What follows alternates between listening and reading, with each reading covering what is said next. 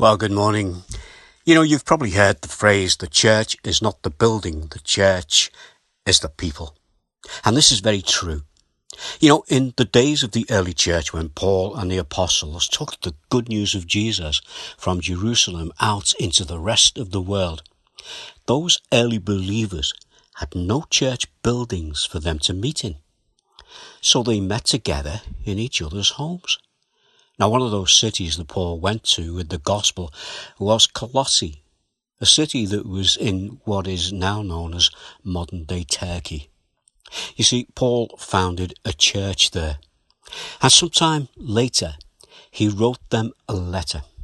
And we have a copy of this letter in our Bibles, and as you probably guess, it's called Paul's letter to the Colossians. Near the end of that letter, in his final greetings to the people there, he said this.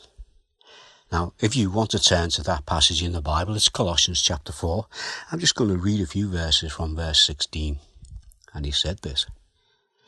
Give my greetings to the brothers and sisters at Laodicea and to Nymphaea and the church in her house. You see, this was not only a letter that's telling us that the church is the people, but it tells us that they met in a house that belonged to a lady called Nymphaea. It also tells us of the important role that the ladies had in the work of the gospel.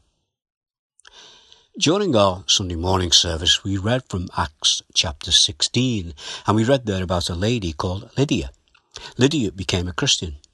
She was living in a city of Philippi, and when Paul brought the good news of Jesus to that city, Lydia put her trust in Jesus. Now, one of the things that she did was to offer Paul and his friends hospitality in her home. This act of kindness from her was an important part of a church being established in that great city of Philippi, just as it was in Colossae, the church being a group of people, and in this case, the group of people would have met in the house of Lydia. You see, we have here two very important biblical ladies. This reminded me really of a hymn. It was written by Samuel John Stone. And we're talking about the church being the people and not the building. Listen to the words of this hymn as I just read them to you for us to think about this morning. The church is one foundation. This is what the church's foundation is. And it's one in this. The church's one foundation is Jesus Christ our Lord. She is his new creation by water and the word. From heaven he came and sought her to be his holy bride. With his own blood he bought her, and for her life he died. Elect from every nation, yet one on all the earth. Her charter of salvation, one Lord, one faith, one birth. One holy name she blesses, partakes one holy food, and to one hope she presses, with every grace endued. Mid toil and tribulation and tumult of her war, she waits the consummation of peace forevermore, till, with the vision glorious, her longing eyes are blessed, and the great church victorious shall be the church at rest. Yet she on earth has union with God, the three in one, and mystic sweet communion with those whose rest is won.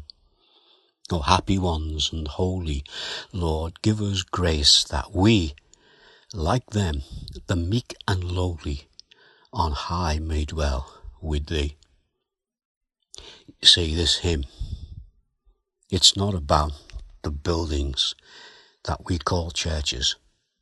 This is about the people who are God's living church. Let's just pray together. Father, we thank you for these words that we've looked at from this hymn, and also the words that we've looked at from your word. And we thank you that we have the record of these ladies who were so instrumental in the churches, that is, the groups of people who love you, being established in these cities.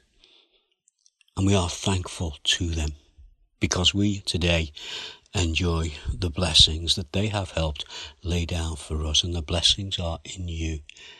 And our Father, we just give you thanks this morning as we praise you for who you are.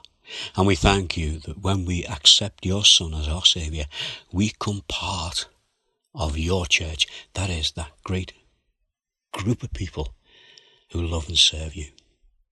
And we ask these things in the name of Jesus. Amen.